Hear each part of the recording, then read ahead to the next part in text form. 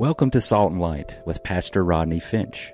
Salt and Light is a radio outreach ministry of Calvary Chapel, Cary. Jesus, speak to me. Open your word and reveal your heart to me. Salt and Light is a series of verse-by-verse studies through the Bible, focusing on its practical application to our everyday lives. Salt and Light is recorded live at Calvary Chapel, Cary in Apex, North Carolina. Stay tuned. At the end of the program, we will give you information on how to contact us, so be sure to have a pen and paper ready. Today, Pastor Rodney will be teaching from the book of Luke, chapter 9. So grab your Bibles and follow along.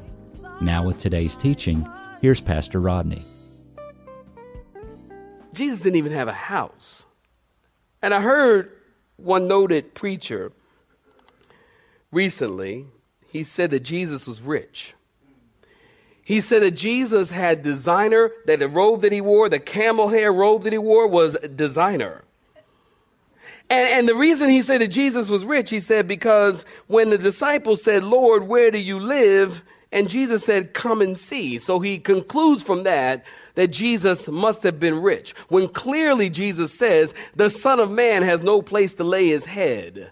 Listen, Jesus was not rich. Not because he couldn't be rich. He was the king of the world. We just sang it. King Almighty.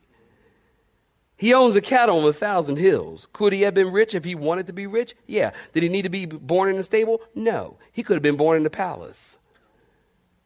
Foxes have holes, birds have nests, Son of Man have no place to lay his head. He didn't have a house. And for anybody to say that Jesus was rich and had designer clothing, that's just stupid. I'm sorry. That's not right, is it? To say from the pulpit, is it? Thank you. One brother said, "Go ahead, preach it, preach it." If Jesus didn't have a house, hey, he came into the world, he didn't even have a crib. While he was in the world, he didn't have a crib. That took me a long time to think of that yesterday, y'all.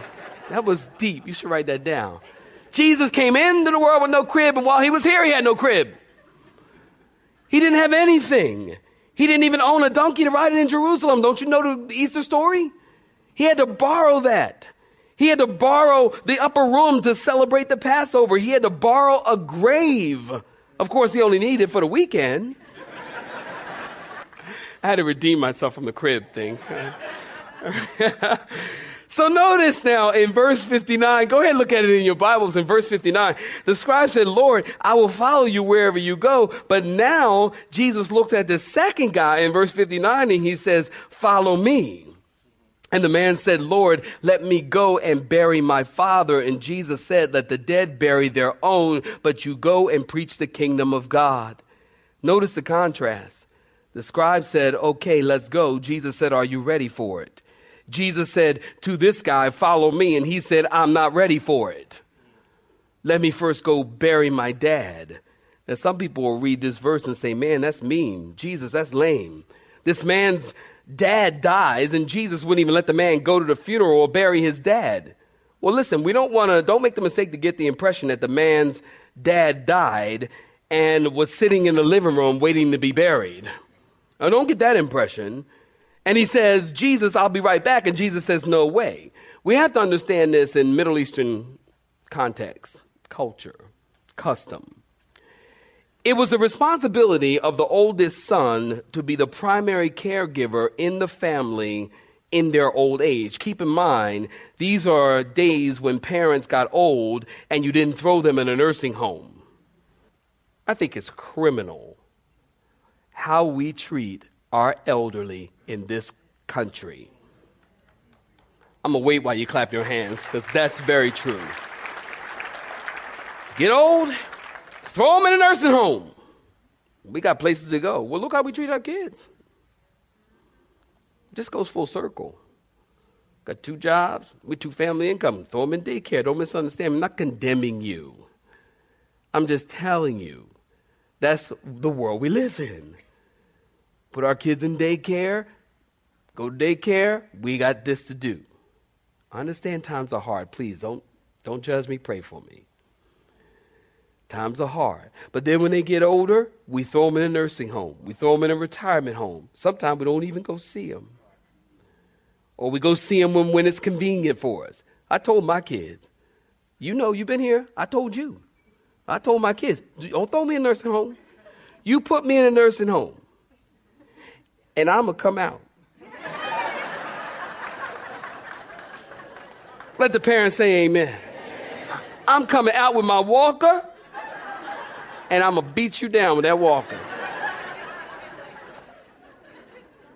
You know, I will hurt you and pray for your healing. Yes, I will beat you down. I told my kids, I'm going to beat you down.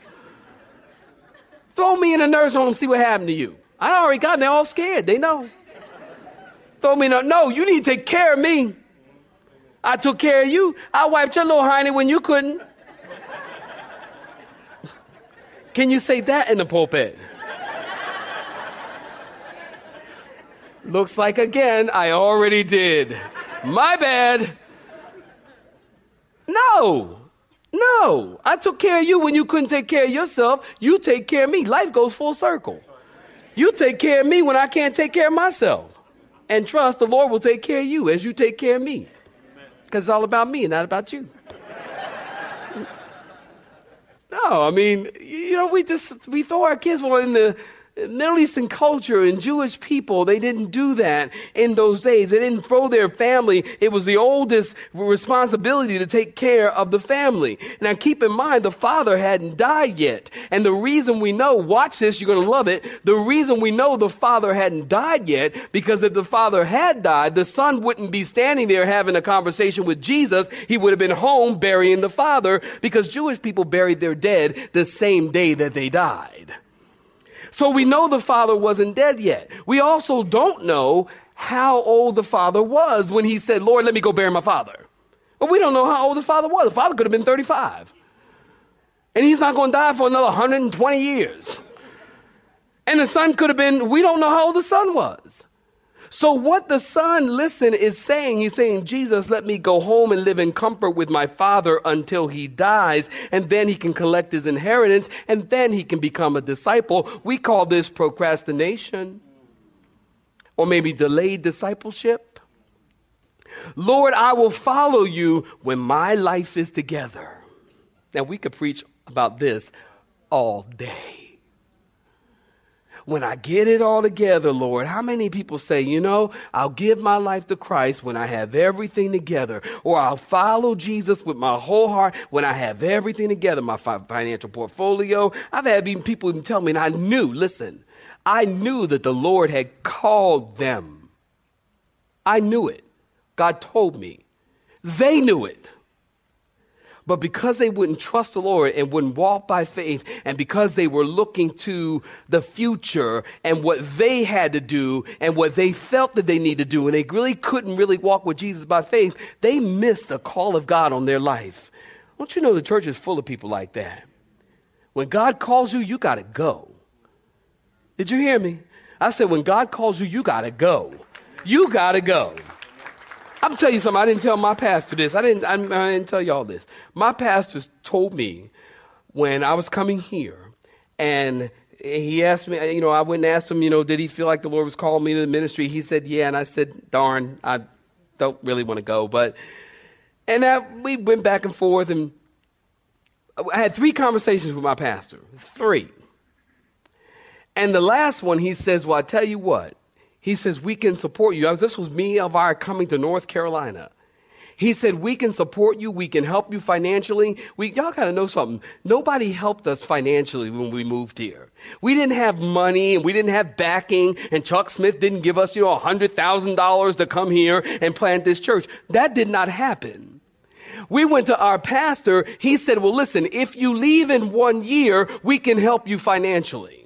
We can give you, a monthly, help you financially, money each month until you can get on your feet and so on and so forth. And God showed me that I had to go then. And I told him, I said, you know what? I appreciate that. Thank you very much. But God has shown me, because you've already confirmed the call of God on my life, God has shown me I have to go now. And we left 5 weeks later. That was after having like 5 consecutive house sales. We literally didn't have a garage sale. We didn't put the stuff out in the garage. We just opened up the front door and told folks, come on in. People were walking in the house. Hey, that picture on the wall for sale? Yep, it sure is. How much is it? I want, $4,000. Okay. Okay, well, I'll give you 40. I'll take it. And that couch there for sale, that refrigerator for sale, that washer and dryer for sale, we sold everything because God told us to go. 5 weeks later, we were gone. Here, 5 weeks after that, Calvary Chapel started. 40 people, first Sunday morning. God's been blessing and growing this church ever since. Here's my point. Here's my point, people. When God says go, you need to go now. He's not talking about delay. And if you don't, it's not that God won't bless you. Don't get me wrong. And don't take this further than where I'm going. God's going to bless you because we serve a merciful God. And God's going to use you because we serve a faithful, merciful, long-suffering, patient God. He's going to use you. But eye hath not seen, nor ear hath heard the things that God has prepared for those who love him and for those who will painfully, faithfully follow him and obey him. You don't know what God has for you. You have no idea. Me, looking at what God has done, I had no idea. I remember saying to one of our, I said, honey, when we get like 250 people, we're going to have, that church going to be huge. I was like, oh my goodness, 250 people. Woo! I remember thinking that, and I'm like, man, that was too big. I never planned on church growing. I never was into that. It wasn't about that. It was about preaching the kingdom of God. And I was excited to just tell somebody something I just learned because I've been reading some books. And I know the power of God because he changed my life. And he'll do the same for you. And that's all it's ever been about for me. That's it. Not concerned with how big the church gets, how financially secure we get. I don't care about that. I don't care about that. I care that people know this. Because if you know this, this will change your life. I'm going to wait while you clap your hands. Procrastination. Lord, I'll follow you when. And Jesus said, let the dead bury the dead. Did you get that in verse 60? Let the dead bury the dead. In other words, let the spiritually dead bury the physically dead. In other words, leave the things that spiritually dead people can do to spiritually dead people. But you go and attend to the things that make for spiritual life. And what is that? Proclaim the kingdom of God. Proclaiming the kingdom of God is the most important thing. Listen, it can't wait. And the only spiritually alive people can save the spiritually dead. So preach the kingdom of God. You know, we live in a world of so much activity, don't we? Live in the church, activity. I went to a church. I won't tell you the name of it. But the bulletin, where's my bulletin? All right, well, I'll tell you what. Here it is.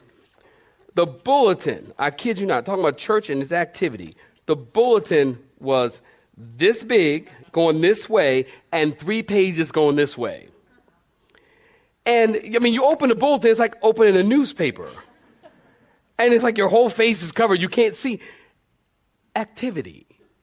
The church has so much activity that we are forgetting to proclaim the kingdom of God. We got so much going on. Oh, we got this, we got that, we got this, we got that. Oh, there's so much going on. The church bulletin is full. So many people nowadays. Oh, I got a ministry of this and a ministry of that. And I'm amazed at how many people got the ministry of this and the ministry of that. And everybody has a ministry. I got the ministry of painting the walls. I got the ministry of changing light bulbs. The Lord has given me the light of God all my life. It's weird. So much activity going on in church. And we're not proclaiming the kingdom of God. How come there's so much activity going on in the church, and yet people are falling away from church and dropping like flies? Why? Ministers. Do you realize the statistics on ministers leaving the ministry today is at an all-time high? Why? Because we are busy, but we're not busy with the right things. We're so busy, but we're not preaching the kingdom of God. We're not proclaiming the kingdom of God. It was D.L. Moody who said this, and I love this. He was preaching about the misappropriation of energy in the church. And he said the church reminded him of firemen straightening pictures on a wall of a burning house. Just busy, doing stuff for nothing. We can't forget our basic call, listen, is to preach the kingdom of God. Do you understand that's why God left you here? Have you ever thought about this? Why is it that when we get saved, why doesn't God just take us right to heaven? I mean, after all, the Bible says that's where we're ultimately going, and that's where we all want to be, and we're just pilgrims passing through and strangers, and this is not, heaven's our home, and this earth is not our home, and all of that. Why is it that when we get saved, God leaves you here? I would think after all that, we should just get saved, and God should just take us right off the planet, right away. As soon as you say, I accept Jesus, my Lord and Savior, boom, you're gone. Why? Because he's left you here so that we can preach and proclaim the kingdom of God. That's your purpose in being on the earth. To take as many people to heaven as you possibly can with you. That's why God has left us here. We can't forget about that basic. Don't get so busy that you're too busy to do what God has called you to do, and that's to preach the kingdom of God. Notice in verse 61, the man said, Lord, let me first go bid my father farewell who is at home. Notice that me first. You might want to underline that in your Bibles, me first. Luke chapter 14, verse 26 says, if any man comes to me and does not hate his father and mother, wife and children, brothers and sisters, yet, yes, even his own life, he cannot be my disciple. Now, Jesus isn't saying we should hate our family members. He's making a point that we're to love him more than we love our mothers. We're to love him more than we love our fathers, our wives, our children, our brothers, our sisters, even our own life. Jesus should come, listen, Jesus should come before anyone or anything. Jesus comes before your spouse. Did you hear me? I'm happy to say my wife, and I've told her, sweetie, it is okay for you to love another man. I'm liberal like that, y'all. Somebody will take that out and put it on the radio, and I'll be, Pastor Rodney's liberal. What I mean is, it's okay for you to love another man as long as his name is Jesus. Now, if his name is Jesus, I might have to do something that I had to repent. Let the church say amen. I ain't having that.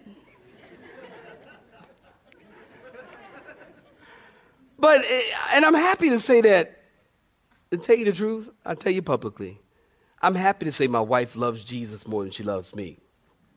She really does. And I'm glad about that, because actually that's really selfish, because the more she loves the Lord, the more she's going to love me. Amen. It's very selfish. It's very selfish. But she loves Jesus more than she loves me. And I love Jesus more than I love her. He comes first. Not a spouse, your children.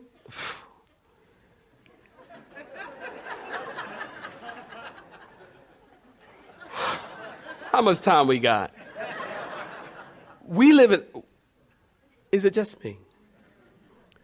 People are like, in a strange way, no one here, but in a very strange way, like in the kid worship nowadays. Kids run the house. I don't want to go to that church.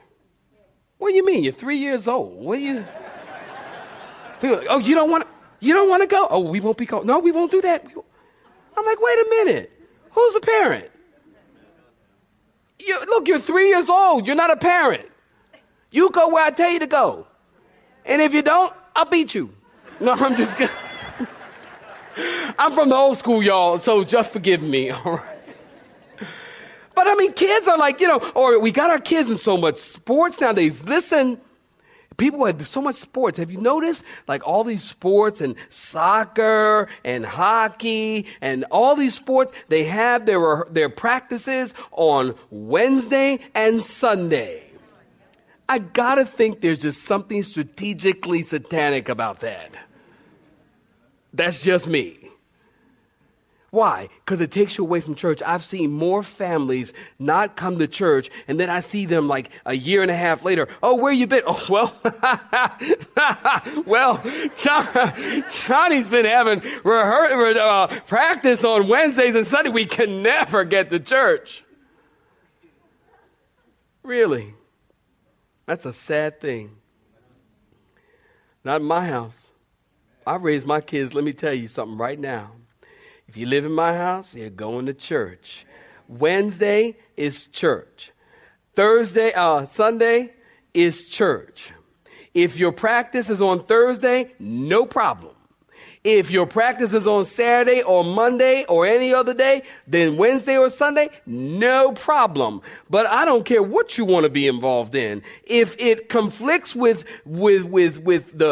church and with what God has called our family to do and to be for His glory, you cannot do it. Now, here's the thing. I'm going to wait while you clap your hands. Now, here's the thing. You can't, now listen, that sounds great. Okay, but you can't do that when they're like 16. All of a sudden, you turn into Jesus people, and you want to tell them, well, let me tell you something right now. We're all Christians, and we're all going to go to church, by golly. You can't do that when they get 16. You got to start that when they're in the womb. Or you go to church, and then when you have that baby, there's plenty of people I'm looking in this audience right now, and seen you here when you were pregnant, you had your baby, the baby's in nursery right now, and you're sitting in here. That's the way to do it. That's the way to do it. Because then after nursery, then they go to first grade, and they go all the way through, and then they go to big little church, youth, junior high, then they get an age, then they can come up here. And it becomes a part of their life. This is how I raised my family. My son and his wife sitting right there. They'll tell you that. Don't ask them, but they'll tell you that. And they'll tell you what I'm telling you now. That's the way I raised them. I raised them in church. So now that's all they know. Now they live way across town. And actually they're at an age where none of my kids have to go to church. All my kids grown, hallelujah. Amen. They're grown. They gone. They do keep coming back, but that's all. I keep putting them out too. But my kids are grown. I'm happy about that. And I'm on my grandkids now. But they'll tell you, that's the way I raised them, to love the Lord. Now, they don't have to come to church if they don't want to. They're grown. But they're here every week. I don't call them up in the morning and go, where you at? I don't do that. They come to church. They serve the Lord. That's because they were raised that way. Well, notice in verse 62, finally in your Bibles, but Jesus said to him, no one having put his hand to the plow, looking back, is fit for the kingdom of God. In other words, saints, listen, you can't go forward while you're looking backwards. My old pulpit, big wood pulpit, y'all know that one? Someone made that for me 13 years ago. And on it, if you've ever been in it, you will see on it is a plaque, brass plaque that I had made. Inscribed on it is this verse, Luke 9:62. No man having put his hand to the plow and looking back is fit for the kingdom of God. In other words, if you stand at that pulpit, let that be a reminder to you as you stand here and share the word of God, there is no looking back. You gave your life to Christ? Looking back for what?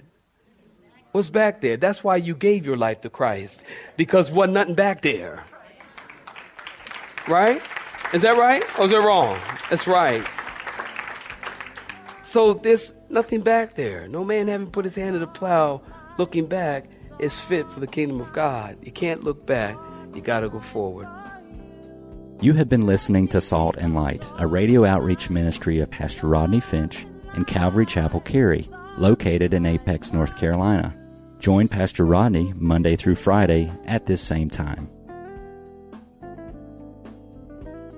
For information regarding service times, you can contact us at 1-800-293-0923. That's 1-800-293-0923. Or you may listen to today's broadcast in its entirety by visiting the media library on our website at cccary.org.